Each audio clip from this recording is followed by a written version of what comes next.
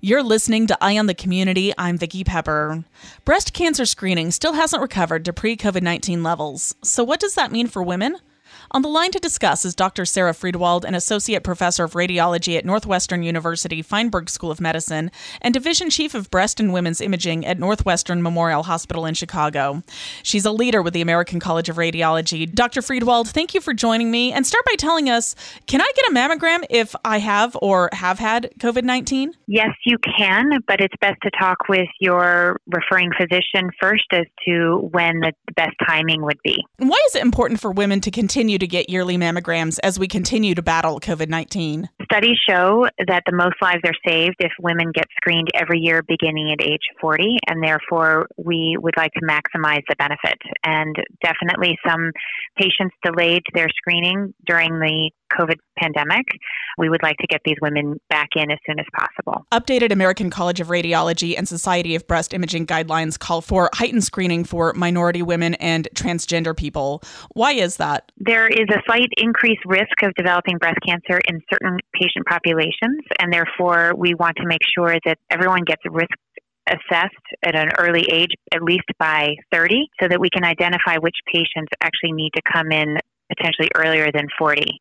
For minority women as well, in some locations, they have limited access to mammography, and therefore we want to try to increase awareness so patients come in. Why do women still need to start getting annual mammograms at age 40? We show that the most lives are saved if women get screened beginning at age 40. That 1 in 6 women will develop breast cancer in their 40s, and therefore this patient population should be allowed to have the same access as women in their 50s and older. Can artificial intelligence help radiologist physicians diagnose breast cancer or predict a woman's breast cancer risk level? Artificial intelligence is a new concept where we are using software programs to help identify cancers. Long-term studies have not been performed, but it does seem that artificial intelligence can help identify patients who might be higher risk of breast cancer, which is similar to some of our models that we currently use.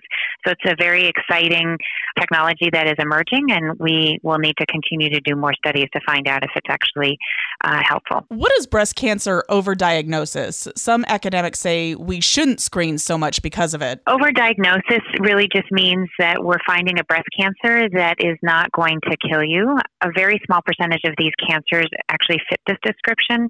So we really can't tell at the time of a screening mammogram whether a cancer will be overdiagnosed or not.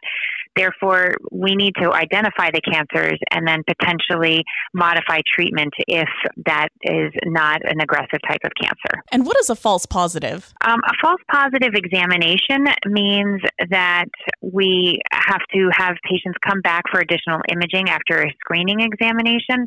Most of these patients won't have cancer, so it's not as if we're telling a patient that they have cancer when they really don't. It's really just that we need to do some additional imaging, either mammography or ultrasound, to help clarify what we see on the screening mammogram. And what are dense breasts? Dense breast tissue is an increase in breast tissue relative to fat, and about 50% of women have what we call dense breast tissue.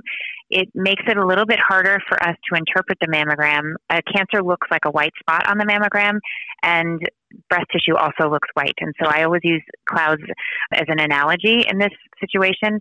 If a patient has cloudy breasts, if you will, that would mean that they have dense breast tissue, and to find a small abnormal cloud would be very difficult. Where can we learn more about mammograms, dense breasts, and breast cancer screening? MammographySavesLives.org is a great website that has a lot of information that is available to patients.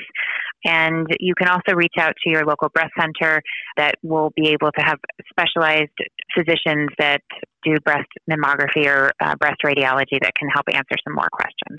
I've been speaking with Dr. Sarah Friedewald, an associate professor of radiology at Northwestern University Feinberg School of Medicine and division chief of breast and women's imaging at Northwestern Memorial Hospital in Chicago. She's also a leader with the American College of Radiology. Any last thoughts for us? It's just important for you to get your mammogram. Even if you're late, come on in and we'll get you screened. Thank you so much for talking with us today. Thank you.